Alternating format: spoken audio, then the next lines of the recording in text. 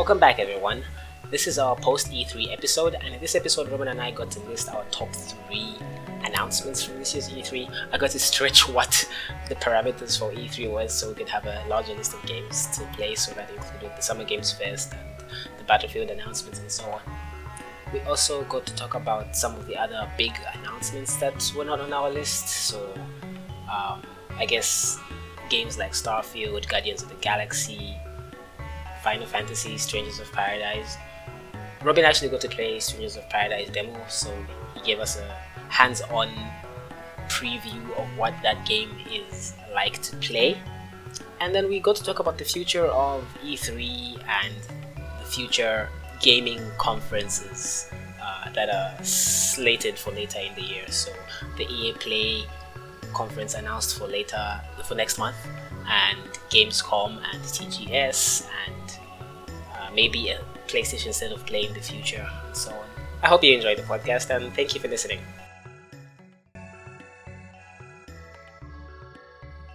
Welcome everyone to another episode of the Nerd Talk Gaming Podcast. We're back for our post E3 episode. Obviously, I got all of my predictions right, as I always do. And Robin got like 1/3 correct. I mean, we'll give him like what's a pass these days? 40%? I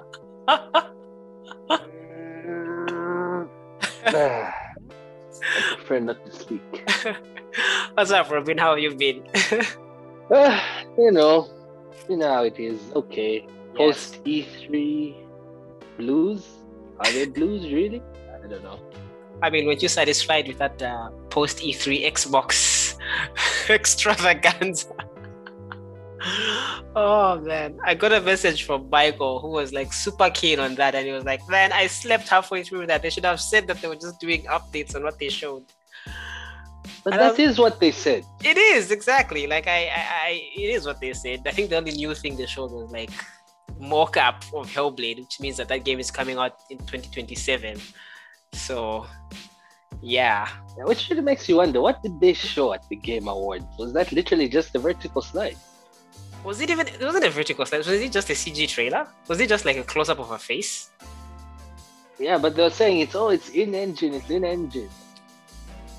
I guess it was what they made a character model and were like, oh, this is gonna run on next gen, and then like showed that. So anyway, you know what? I'm all for it, because I've been on record saying I hope that the games industry becomes like the movie industry, where when a writer pitches a script to a studio, like everyone knows, like, oh, these guys want to make this film that's going to come out in 8 years. I think that's fine. I think that reduces crunch on movies. Obviously, movies crunch and stuff, but like the openness of it all, I think, reduces certain negative aspects that I think the game industry has. That's what I think, anyway. I don't know. Who knows what it would be like if it was more that way, but I don't mind knowing a game is being made, like, and it's gonna come out in 5 years. I don't mind that. Yeah, a lot of gamers do, unfortunately. A lot of gamers do, yeah. So yeah, I guess for this episode, been 1 week, right? 1 week since E3. It has been a week since E3. Yeah, it has been a week. It was a weird E3, but I'm glad it's back. And I wanted us to do this episode to talk about our top 3 announcements of showcases or whatever that were at this year's E3. And I know mine, so I'm gonna ask you. Wait, before we go any further, does Summer Game Fest count as E3? Because officially that's not E3. It does. Like, everything in this period counts. Like, even like wholesome games, whatever, everything in this period, it's basically E3. I mean, come on now. If EA had a thing, I would count it as... I count that Battlefield release as E3. That Battlefield announcement thing, whatever. I count that as E3. Now you're pushing it just so that you can prop up E3. No, but it's the same period. Like, there's a reason it came out around that time. Anyway, fine. If we're going to count Summer Game Fest, sure. But all I know is E3 started the day after that, and it was all those Ubisoft Forward and all that stuff. That was E3, well, I'm adding it in because it was a day, whatever. Otherwise, those things would have lasted for 6 months like last year. So we'll go with my definition of what E3 is. Nice. Okay, so yeah, with those loose rules in mind, what are you? What were you? We're going with top 3. We'll go one by one. What was one of your top 3 announcements at this E3? Start with number 3. Keep the listeners guessing. Okay, wait. It's not hard for me to keep people guessing. But secondly, is it new game announcements only or updates included? I think updates included because if you remove updates, then this E3 had like 4 new games. Okay, fine. Okay, fair enough. Okay, then this should be easy. Definitely the sequel to The Legend of Zelda: Breath of the Wild. Okay. It was a very small update. But it was a big enough update for us to get a much better idea of what we're getting out of the game, as well as have an idea of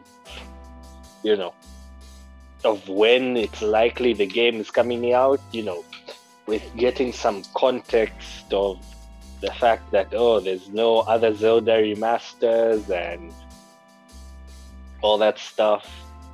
But very likely the game it's a ways off. Quite clearly, it's a ways off. But I think that teaser really, it showed a lot. We got an idea of how the environments are working. We've got a tiny bit of story detail. We've got an idea of some new gameplay stuff. I think if you want to have a teaser trailer, that's pretty much the most perfect thing you can do. I wish they showed off when they reviewed the game for the first time in 2019. That would have been a far better reveal. It would have, yeah, but I don't think they were there yet. So this makes sense. Link looks a little bit different. He's got like a robe thingy. He's got a mask and longer hair. Longer hair, yeah. He's got a. When I saw the trailer, I was like, "Is it a portal gun?" But apparently, it's like some sort of like a engraving or whatever tattoo thingy on his arm. That's not a tattoo. He's lost his arm. He lost his arm? Yeah, he's got a robot arm now.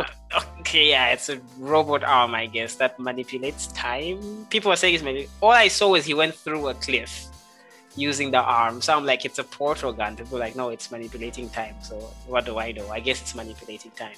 So that's the only unique mechanic I saw in the trailer. I might have missed something, but it looks like more Breath of the Wild, so that's cool. I didn't see any dungeons, so that's not cool. But it's Breath of the Wild, so I'm sure it's going to do very, very well.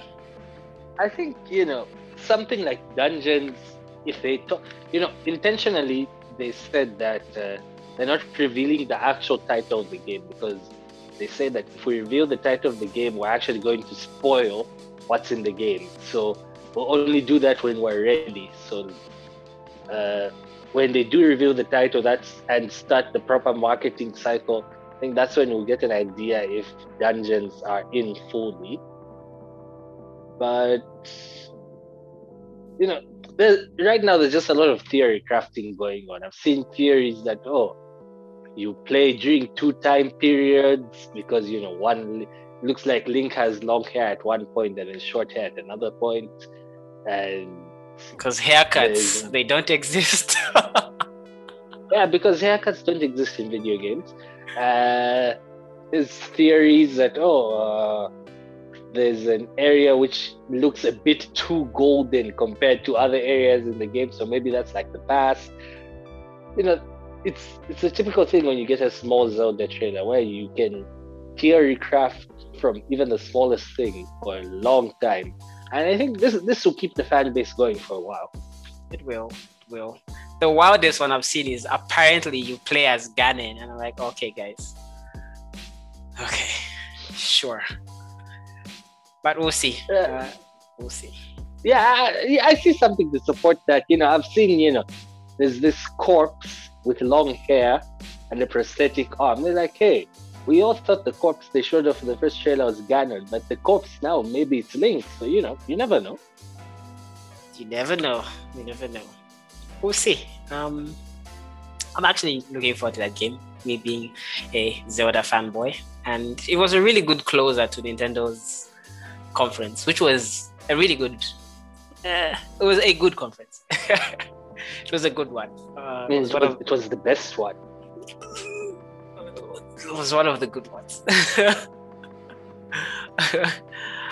My third favorite announcement was a game called Somerville. So I know nobody remembers what the hell that was. It stood out to me because when I looked at it, I was like, is that Playdead's next game? So it looked very much like a Playdead game, but you play as a family, like a nuclear family, a man, a woman, and a child. And for people who don't know what Playdead, the guys who made Limbo and Inside. So I looked up Somerville because the studio was not Playdead, and it turns out that the co-founder of Playdead left Playdead to make Somerville. So yeah, that's why it looks like, hey, this looks familiar. Yeah. So I love their brand of video game, and multiple playable characters, I think adds a completely, if you've played Inside and you tell someone there's multiple playable characters, just level design wise, you are like, whoa, okay, this is gonna be nuts. So I'm very, very much looking forward to that. Yeah, some of you look it up. Yeah, it's one of those hey, this looks familiar, oddly enough. And then you're wondering, what is this?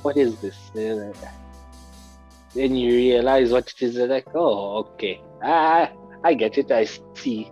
Yeah. I'll keep my eye out. So, that sort of thing. Yeah. I'll keep my eye out to my library because it's coming straight to Game Pass. Thanks, Phil. What is your second game? Which was a big theme of this E3, that everything in Microsoft conference except for Battlefield, because of course they couldn't pay EA what they needed, was going to Game Pass, which is, I think that's an interesting precedent for Microsoft shows going forward, that you can pretty much only expect stuff which will launch on Game Pass.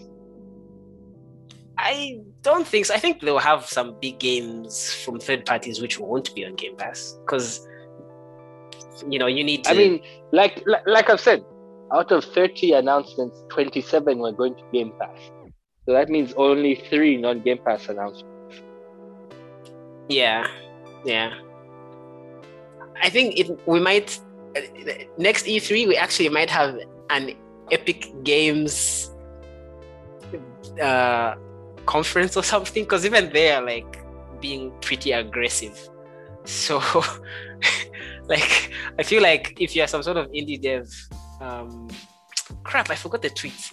Someone mentioned, they were like, there's a game that apparently went through the ringer of being paid. It was was it Hades?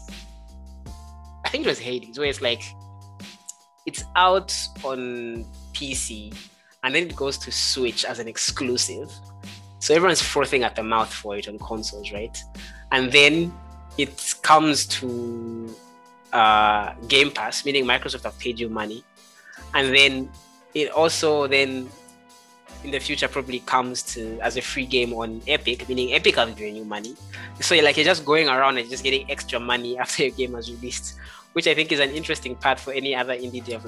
Your game could not sell, but you end up making money anyway because these guys are paying for it.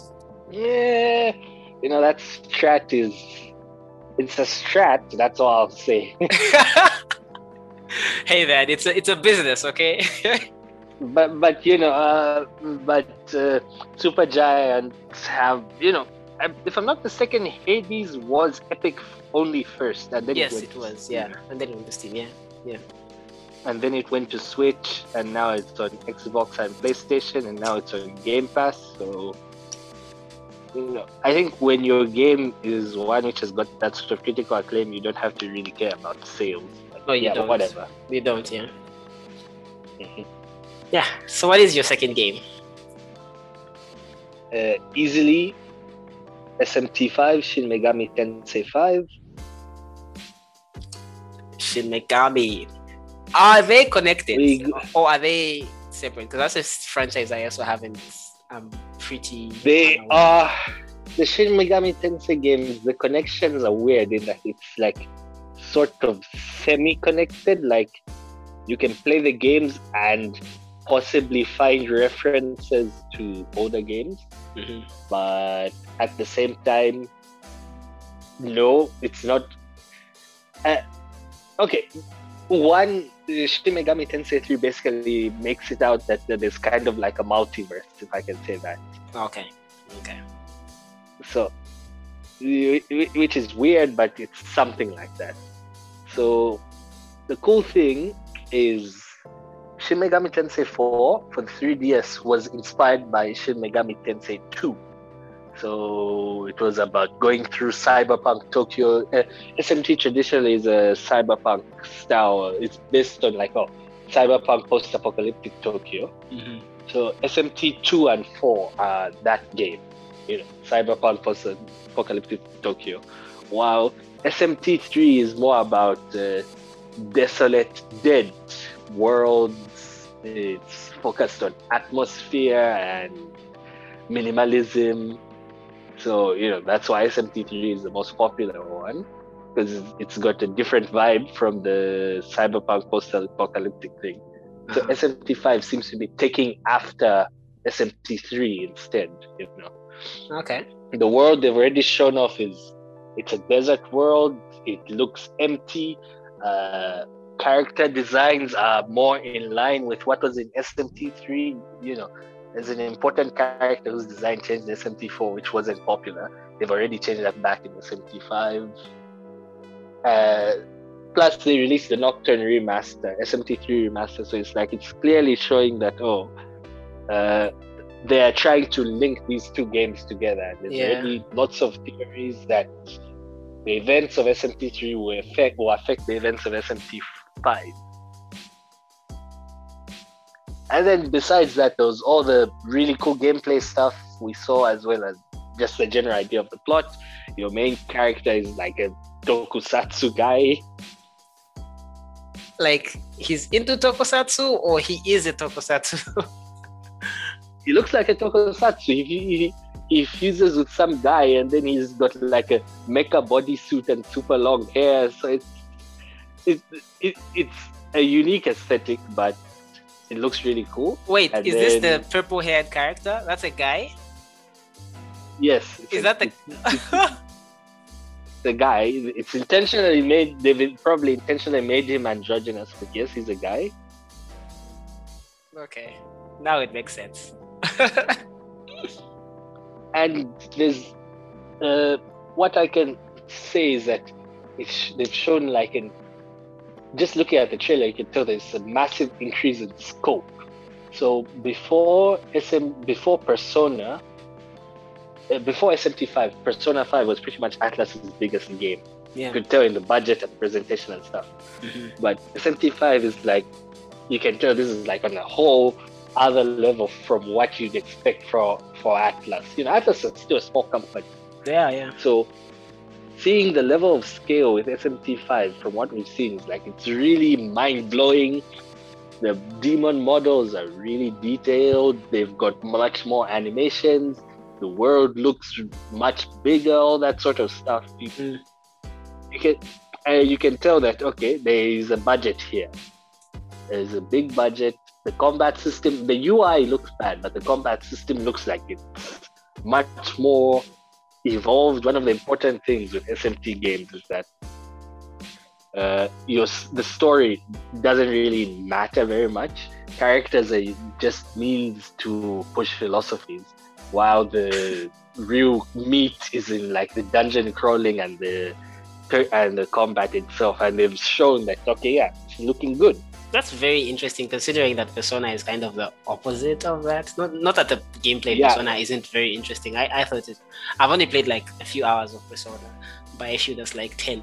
But that's actually you see, that was why they made Persona, because SMT was like it was a bit lacking in terms of story stuff.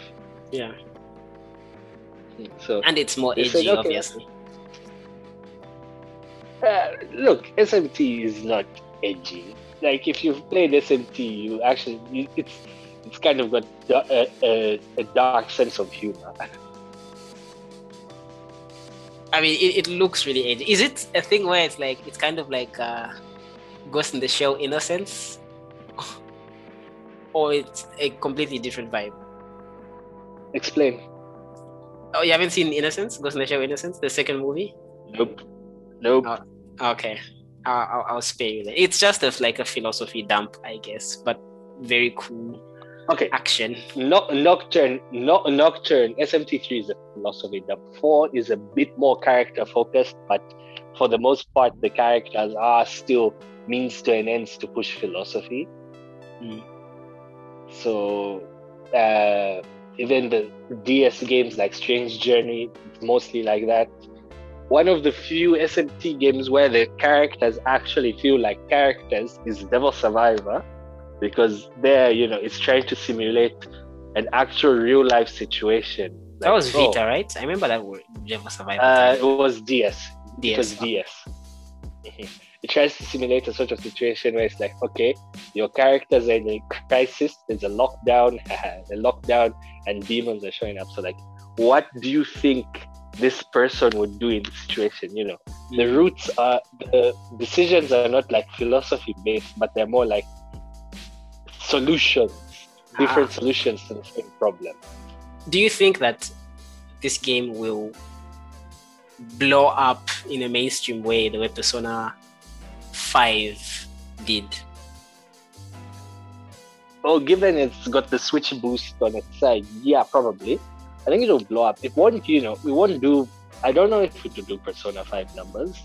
Persona 5 is like in the 4 million range, 3 million range. Yeah, and it's like in the zeitgeist, like people know what Persona is. Not that Persona, like I think Persona 4 is still probably more critically acclaimed, kind of, like the cool kids talk about Persona 4, and the people who are insufferable still talk about Persona 3. But like Persona 5 was like the one that like everybody's like, okay, yeah, I know what Persona is now. Yeah, I don't know if SMT5 does that, because already the main character, just one look at the main character, you can tell this might not be for everyone. I don't know. He seems memeable, and that seems to be the way to fame these days. Yeah, it does. But I don't know if they decide not to go as character focused as they did with SMT4. If they really are inspired by Nocturne and make a lot of things, very philosophy based and so apocalyptic and there's lots of minimalism and nihilism, it's like that sort of thing, then I don't know if it will hit mainstream, but it will always have its audience. Yeah, true. Okay, that's a pretty good pick. That's one of the franchises that I need to get into. That and the Tales franchise. Okay, my second pick was a complete surprise. I won't lie to you. It's Metroid Dread. I completely did not expect. I'm looking forward to that too. This game was cancelled like a decade ago up to this point. And the funniest thing happened on stream, because when we were watching E3, we were in our Discord server, chatting with the guys, and they kept on saying it's been 18 years or whatever since a 2D Metroid. And I was like, that's absolutely not possible, because Metroid Fusion came out 7 years ago. I thought they were cancelling Metroid Fusion. I thought they were talking about Super Metroid on the SNES. I'm like, why are these guys getting all these other 2D Metroids? Turns out it has been 18 years or whatever. And that's Jesus. How has it been that long since a 2D Metroid came out? What the hell? Obviously, another Metroid 2 remake came out on the 3DS. I think that was the last big 3DS game from Nintendo, right? Samus Returns, yeah. Samus Returns, yeah. It's one of Yeah. So wait, another 2D thing was the fan game. Yeah. So yeah, Samus Returns came out, and it's the exact same developers doing this. So the gameplay they showed looked very, very cool. Looked very, very good. I've wanted a Metroid game. I never ever thought they would make another 2D Metroid. This even makes the wait for Metroid Prime 4 fine, because for me, I like 2D like that. I like 2D Metroid. Like, that's my preferred Metroidvania style game. What they did with the first person 3D stuff is very, very admirable, but 2D Metroid is the dream, and I'm very, very happy with what they showed. Complete surprise. I hope this game does well. Metroid games never sell, ever, for some reason. Ever. But the indie Metroidvania sell. What's up with that? What's going on there? Is it because it's exclusive to Nintendo? No, but Metroidvania sell better on Nintendo. Yeah, but like, as in like, I don't know. Compared to, say, Hollow Knight, right? Because that... Yeah, Hollow Knight has sold crazy amount because it was $15, not $60. Yeah, I guess price is a factor. I guess that's a factor. But yeah, I hope this sells, because I can see it doing $1 billion only, and then Nintendo going, oh, nobody wants Metroid again. Yeah, but Switch Boost, never forget. Let's hope so, man. Let's hope so. I mean, the Wii sold more than the Switch so far, but then I guess the game they had was Metroid Other M, so... Yeah, and you know how people think of Other M. The only thing I liked about Other M was the switching in real time between first person and side scrolling. I thought that was very cool. Other than that, but yeah, that's my second one. Which means I'm looking forward to and that's soon, right? That's like this year, isn't it? Coming out it's coming out this year. Which is, it's interesting that Nintendo's lineup is being highlighted by Metroid Dread, Pokemon Remix, and SMP. So it's like nothing blockbuster, but there's still plenty of variety. Which is good. Yeah. And what we saw of Metroid Dread in that gameplay trailer, it was good. It was very good. It was. And I think the price will give people a bit of pause, but wait, have they already announced the price? Yeah, it's $60. Why do they do this? Why do they murder our franchise? Just make it 30. Just make it 30. Yeah, but look, it looks like it's got high budget, much higher budget than all this other stuff. This was I was before I said the price, I was about to say you can't put a price on quality. So yeah, that's true. But like that one person who liked Hollow Knight, like, oh, this other game, but it's 60. I don't know. We'll see. Yeah. I feel games like Hollow Knight and The Witcher 3 set unrealistic expectations for what people expect in terms of content for games. That's what made Ubisoft make Assassin's Creed be 200 hours or whatever. Yeah, ridiculous. Exactly. Ridiculous. Anyway. Yeah, your number one announcement. Let's hear it, man. Obviously, Elden Ring. Come on. This is why, this is why I said, like, should we include Summer Game Fest? Because, Geoff Keighley is beefing with E3, so putting his star announcement and saying, "Oh, that was my favorite thing from E3" is kind of cheating. That's me. I mean, I get it. I mean, we'll give Geoff Keighley his roses. I feel like he already has a bed of them anyway, so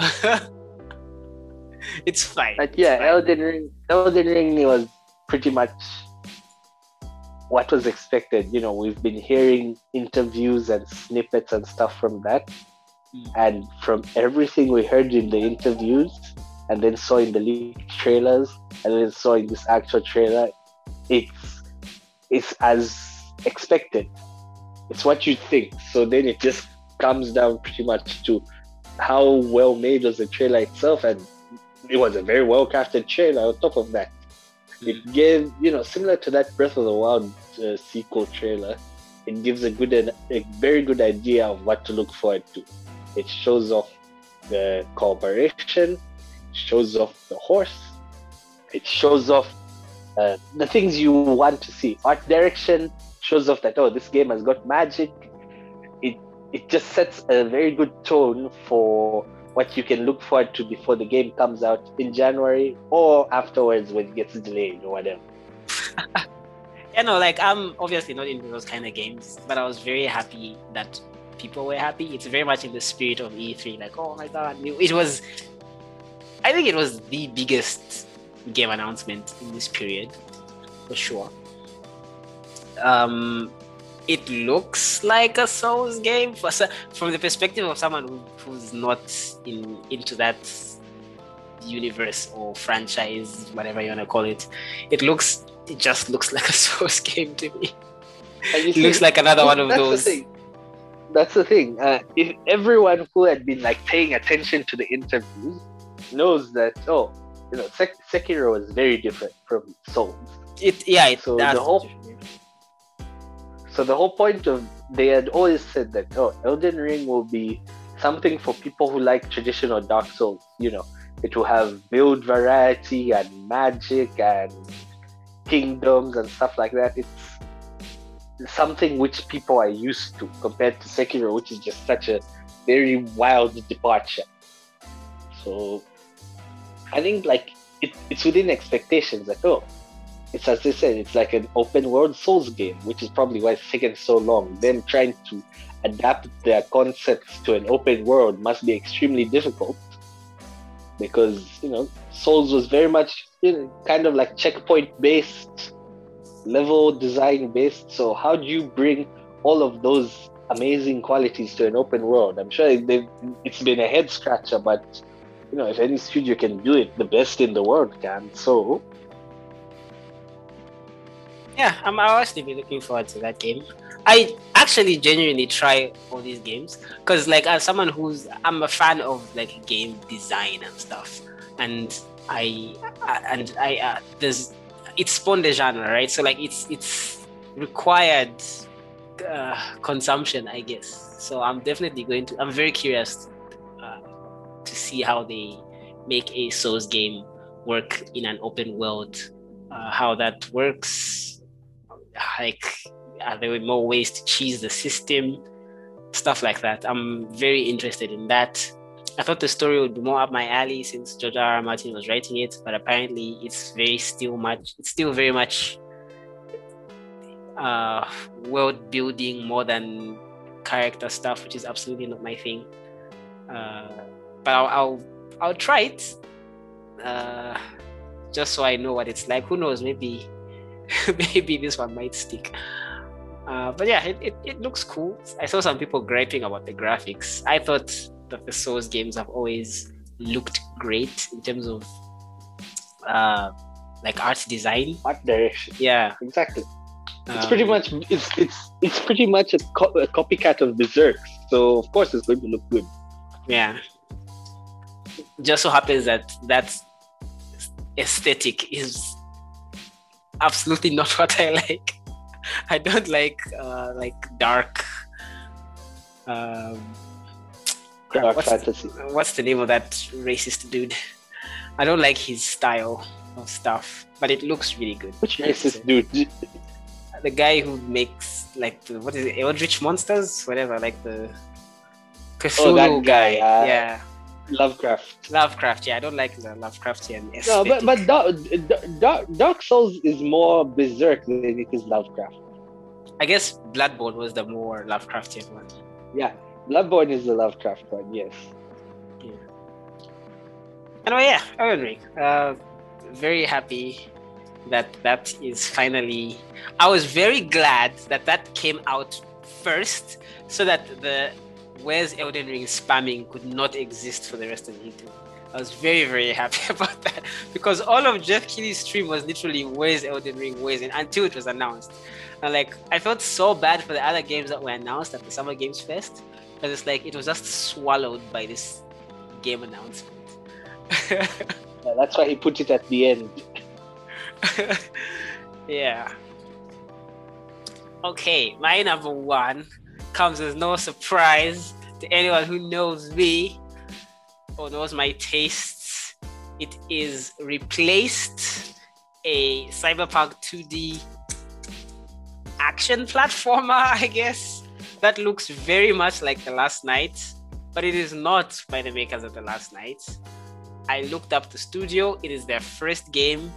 They are completely brand new. When I looked them up, they had like 300 Twitter followers. Their website looked like they had just made it 2 weeks ago or something. So they are very, very, very new. They are Hungarian. I hope I got that right. I think they're Hungarian or Bulgarian, one of those, a European country. And I love its vibe. When Last Night was shown at E3, I don't know if it was 3 or 4 years ago at this point, I immediately wishlisted it because I liked the way it looked. It's the same with this one. I am super, super looking forward to this game. I love its look. I love its feel. I'm frothing at the mouth for more Cyberpunk, as I always am.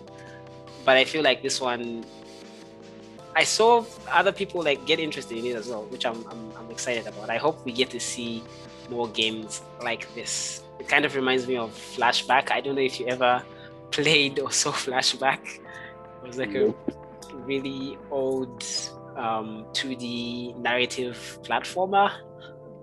It looks like an advanced version of the old Prince of Persia, like that old 2D one, but like a more advanced version of that. So I'm very much looking forward to Replaced. Replaced was one of those things where, I won't even lie to you.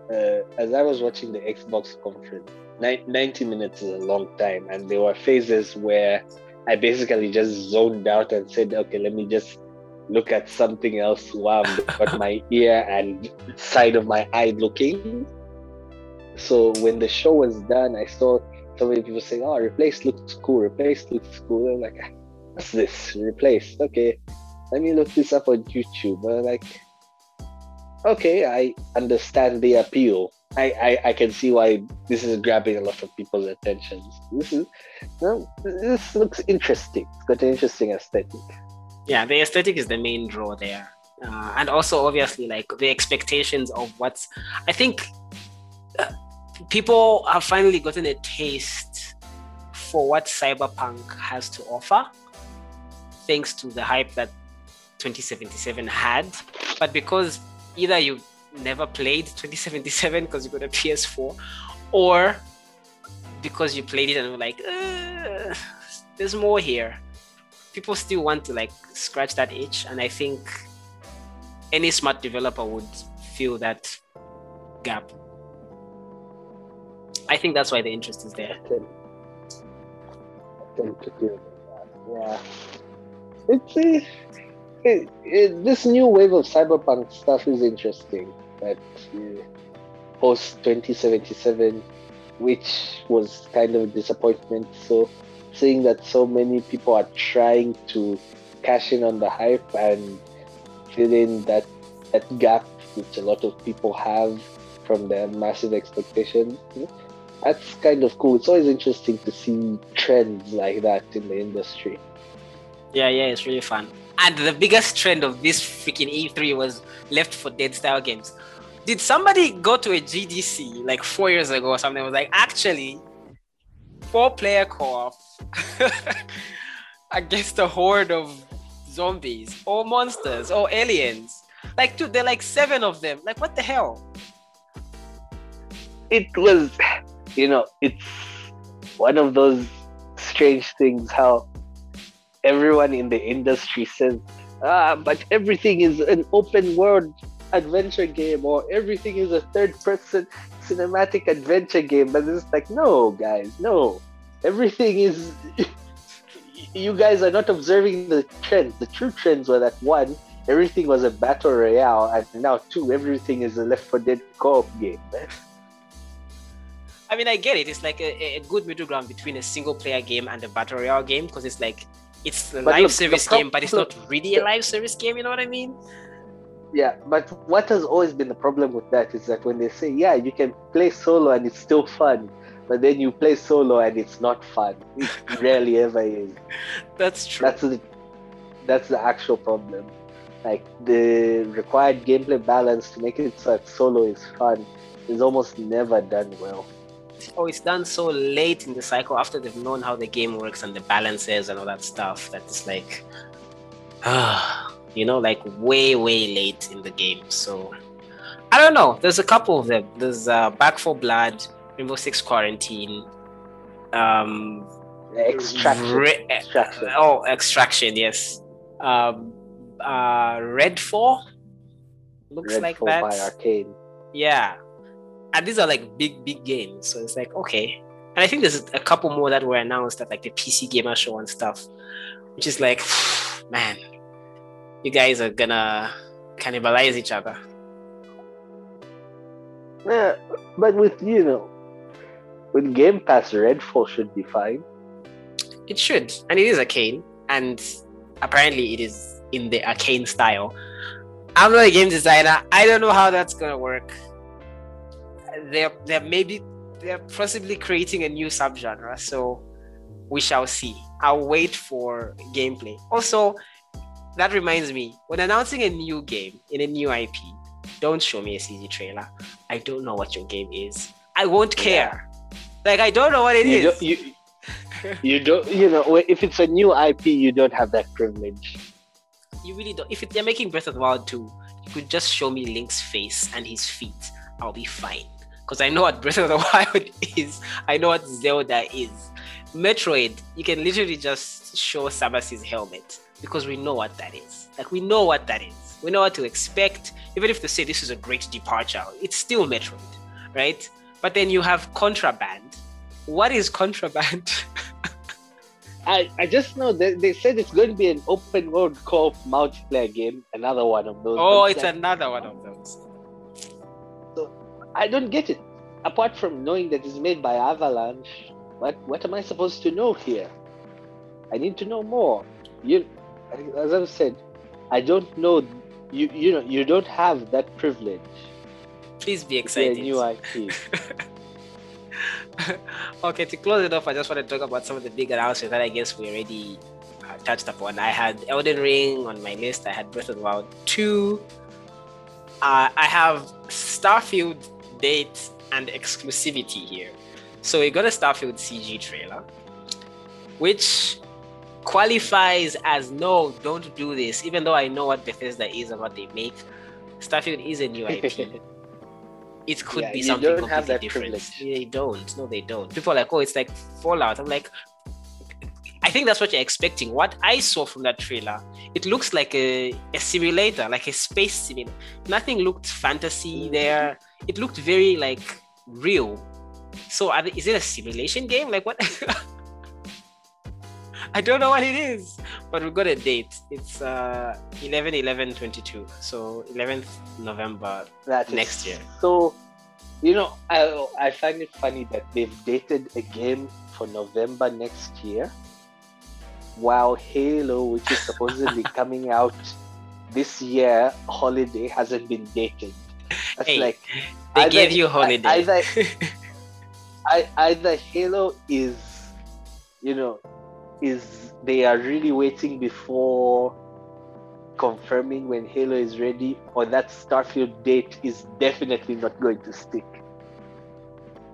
I expected, based on what I said last time, I expected Starfield to release this year. I really thought that game was done. How?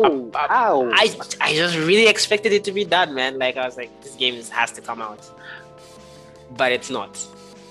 I think it will meet that date. I really do. Because that would be Xbox's big game next year. That's going to be their Halo next year. I think Halo will come out. I think Halo might release multiplayer first. and then we'll get the single player later, maybe. But didn't Joe Staten say that we're going to launch both at the same time? They did, but if they're iffy on the date and there's like 6 months left, that's very weird. It's very, very Because weird. Forza Horizon 5 got a date. It's coming out in, I don't know, in November or something. It did, and if there was an award for best looking game at E3, that would definitely win it for me. That game looks gorgeous. It looks really good.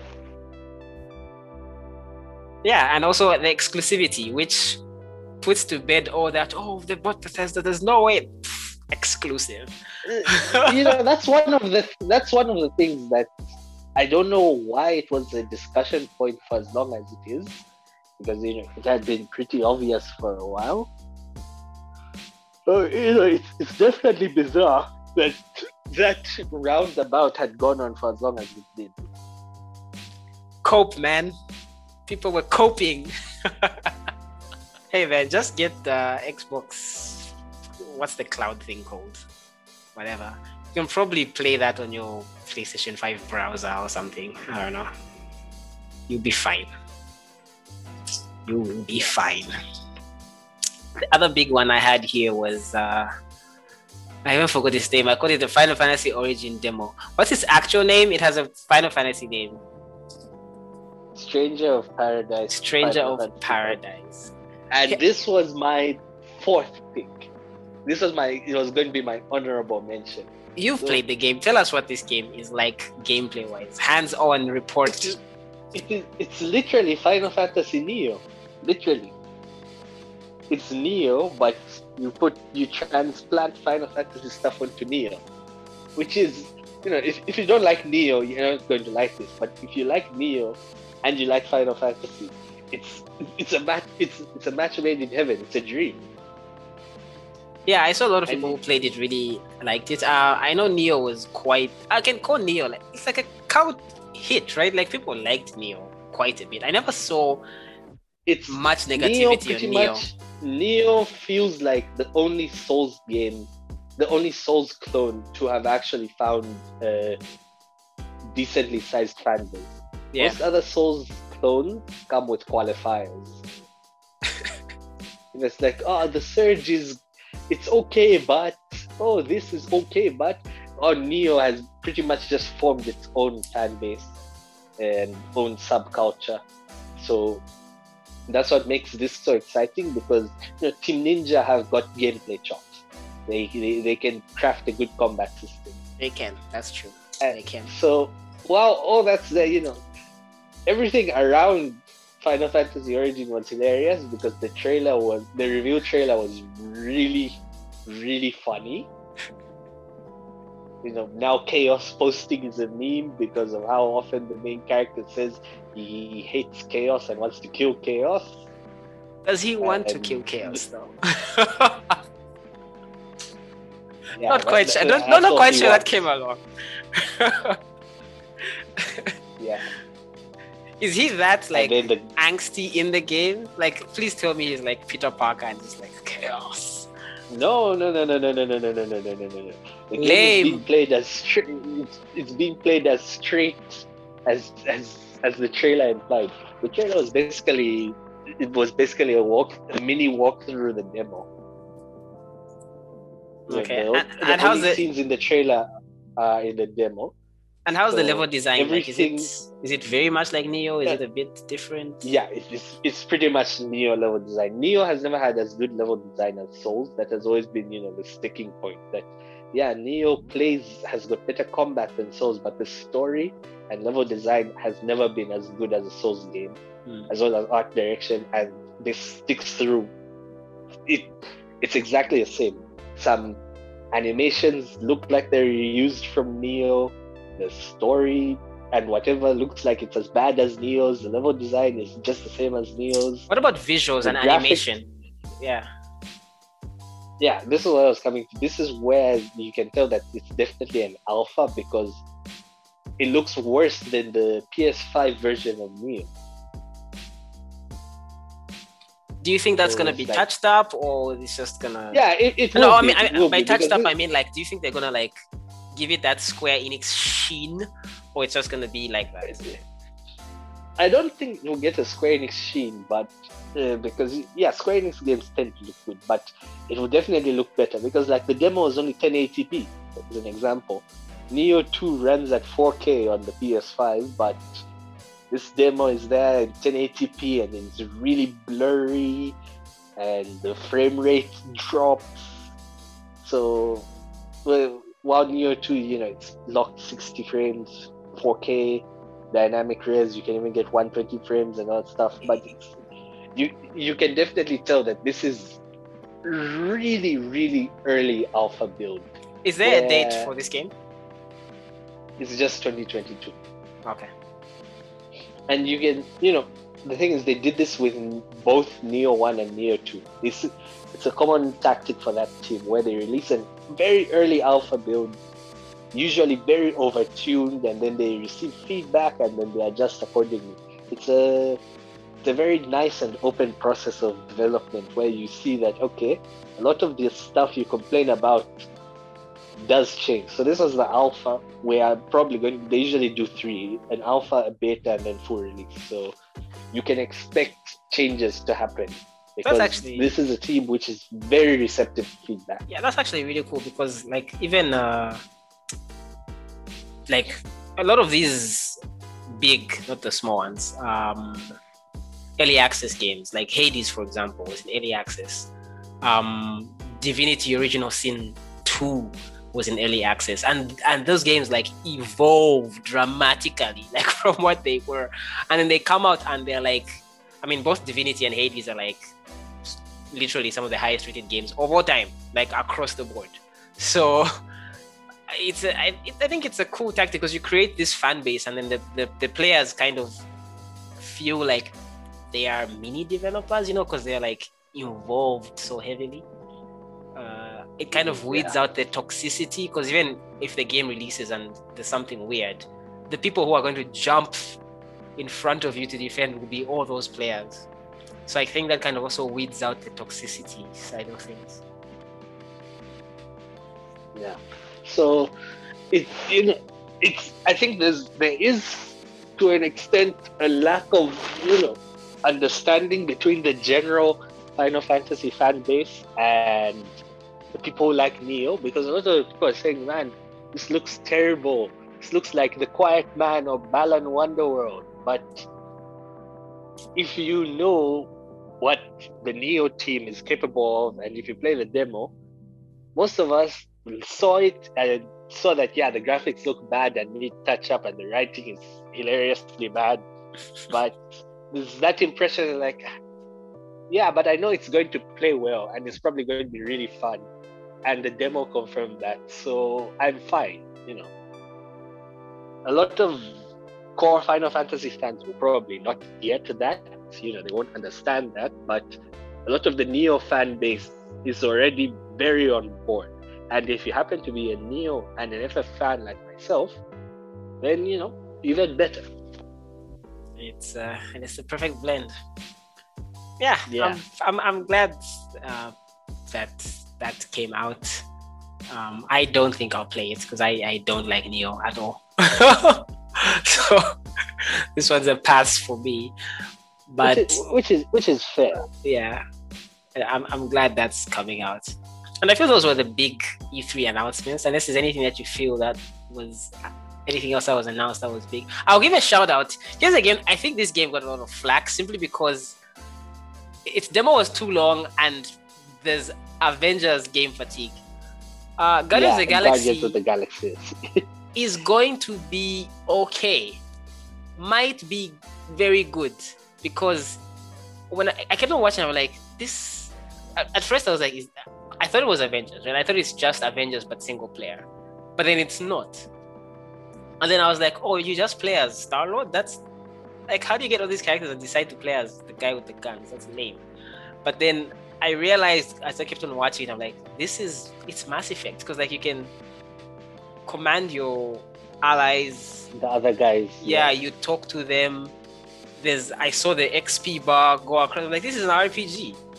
Like, and they never once said RPG in that 2-hour gameplay demo. Are they scared to say that's an RPG? Like, it's an RPG. It's Mass Effect. It's literally, there's Look, never... the thing is, everything has got RPG elements to some extent. So Yeah, but this is like properly Mass Effect. Like, it's super what that is. Like, that's the easiest way to describe what this is. It's Mass Effect with the Guardians of the Galaxy skin. That's what this is. It's banter. Like, you're gonna spend a lot of time on your ship cracking jokes with your crewmates. I'm sure that's going to be half of the gameplay. That's what Mass Effect is. You're on your ship, you talk to people. Sometimes you go out, you shoot dudes. That's what Guardians of the Galaxy looks like. And obviously, Mass Effect has a huge fan base. But it only worked because of the characters. And the Guardians of the Galaxy characters are really, really lovable. They really are. As long as the writing is very good and solid, the game is fun, this could be huge. It really could. Does it look great graphically? No, it doesn't. But if you're there for the characters and some banter and a good time, I think it's going to be a good game. I think the presentation and the expectations and what people saw from Avengers, like the Avengers game fatigue, stuff like that, I think that's all weighing it down. But hopefully when people actually get their hands on it, it's actually good. Yeah, I think it will sneak up on people as just not being as terrible as Avengers. I don't know if it'll be very good. Like, you never know. You can find it sucks or the writing is terrible. But I think, it will be like, hey, this is not Avengers, and this will be a good game to pick up on a sale or something like that. Yeah.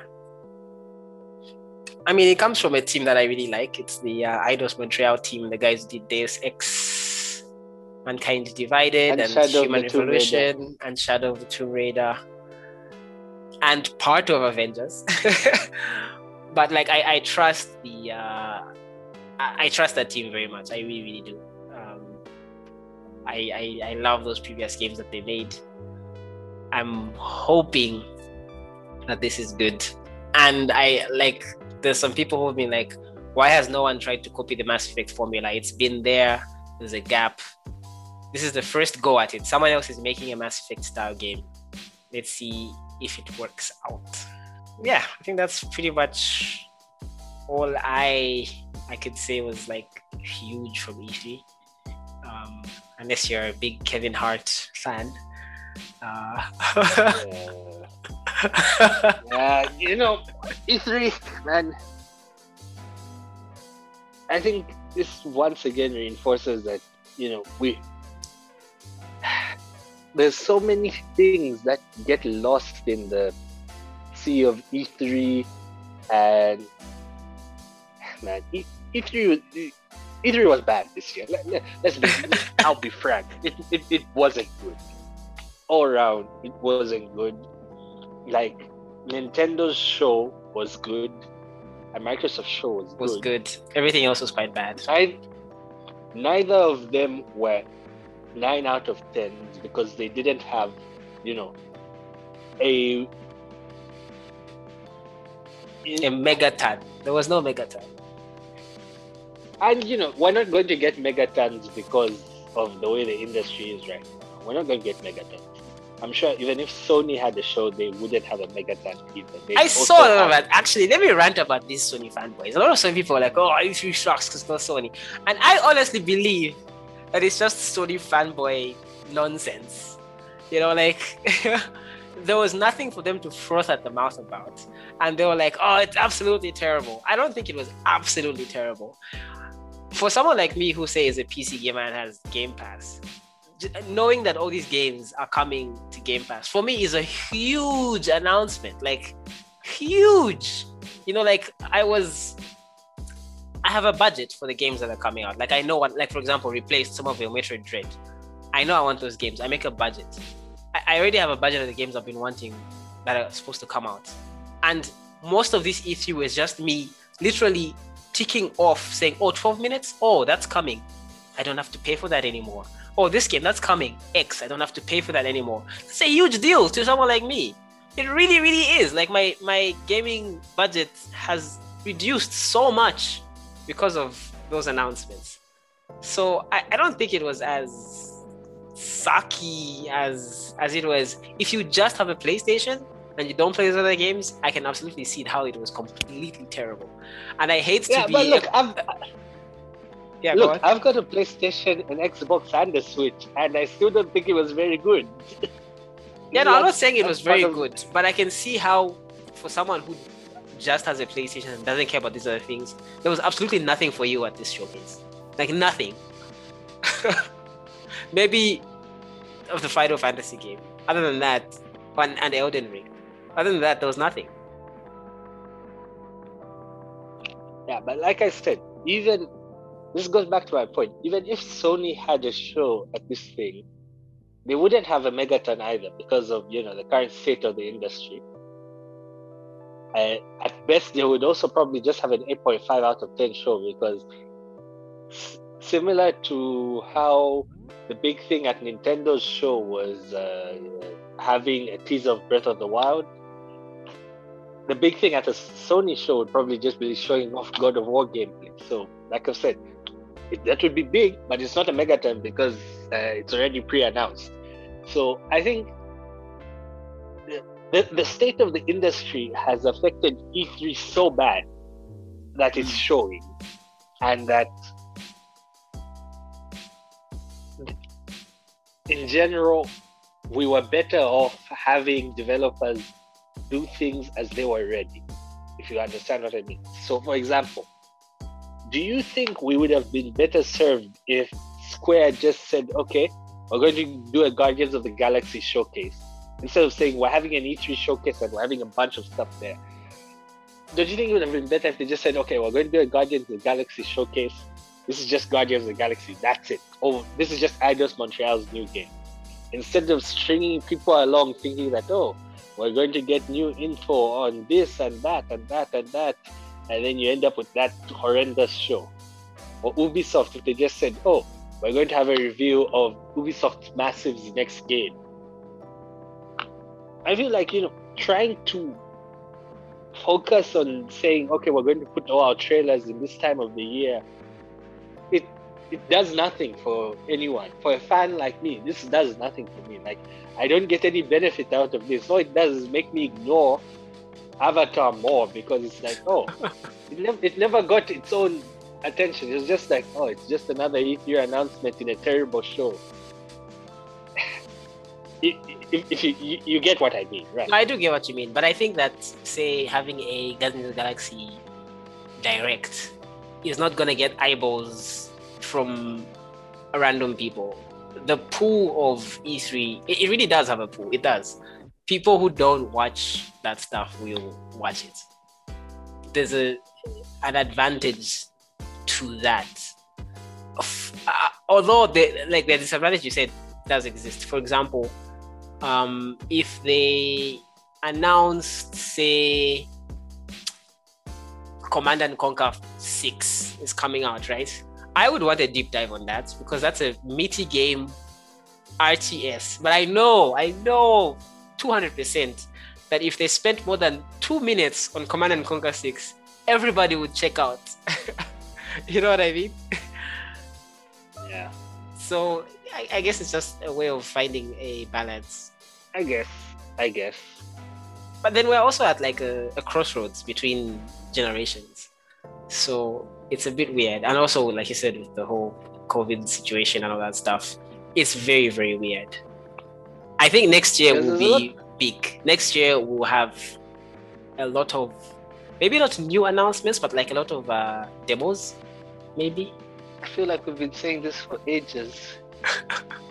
But we'll have actual next gen, whatever, current gen games. Like we'll have actual like exclusive to current gen games, as opposed to these cross gen things.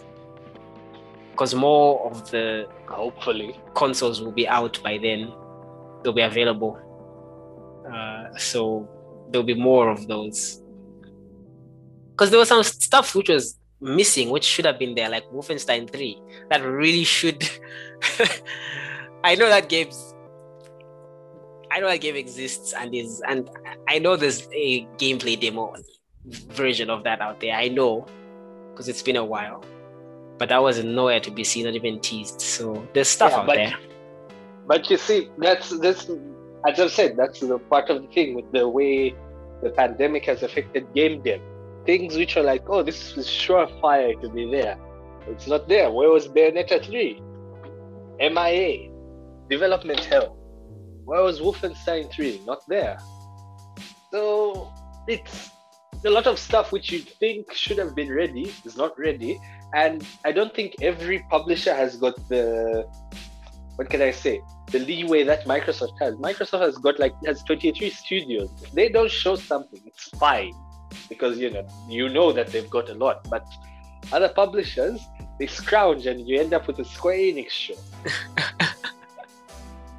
I thought Square Enix was fine. The ones were really bad, like Gearbox. Also, Capcom were, I think for me, were the biggest disappointment because we know they have a library, but it just didn't show up. Exactly. Nothing that was in the Mega Leak showed up. I'm guessing probably my biggest guess is both Capcom and Square have taken Sony marketing money, and whenever Sony decide to do something, that's when we're going to start seeing some of those projects. Yeah, it's very likely that is the case. Very, very likely. And we still have an EA show to come. That's coming next month, I think. Which, by the way, that says a lot about E3 if taking Sony marketing money and putting your announcements there is more important than showing them at E3. But you don't want to hear that now, do you? And there's also Gamescom coming up in September, whatever, whenever Gamescom. End of August. Yeah. So there's still an opportunity for that stuff. Like, as a marketing team, you look at your game and you're like, okay, I have this, and I'm going to be going up against most likely Elden Ring. I could just wait for Gamescom where I'm not going to compete with Elden Ring, where I'll be the big one. I can see those kinds of discussions happening, decisions, I should say. Yeah, I guess. And also, like, audience, Gamescom is very Eurocentric. That's where we see FIFA deep dives, stuff like that. So, like, they know their audience, I think. I'd like to think that anyway. Sometimes they don't. Square doesn't. Most times they don't.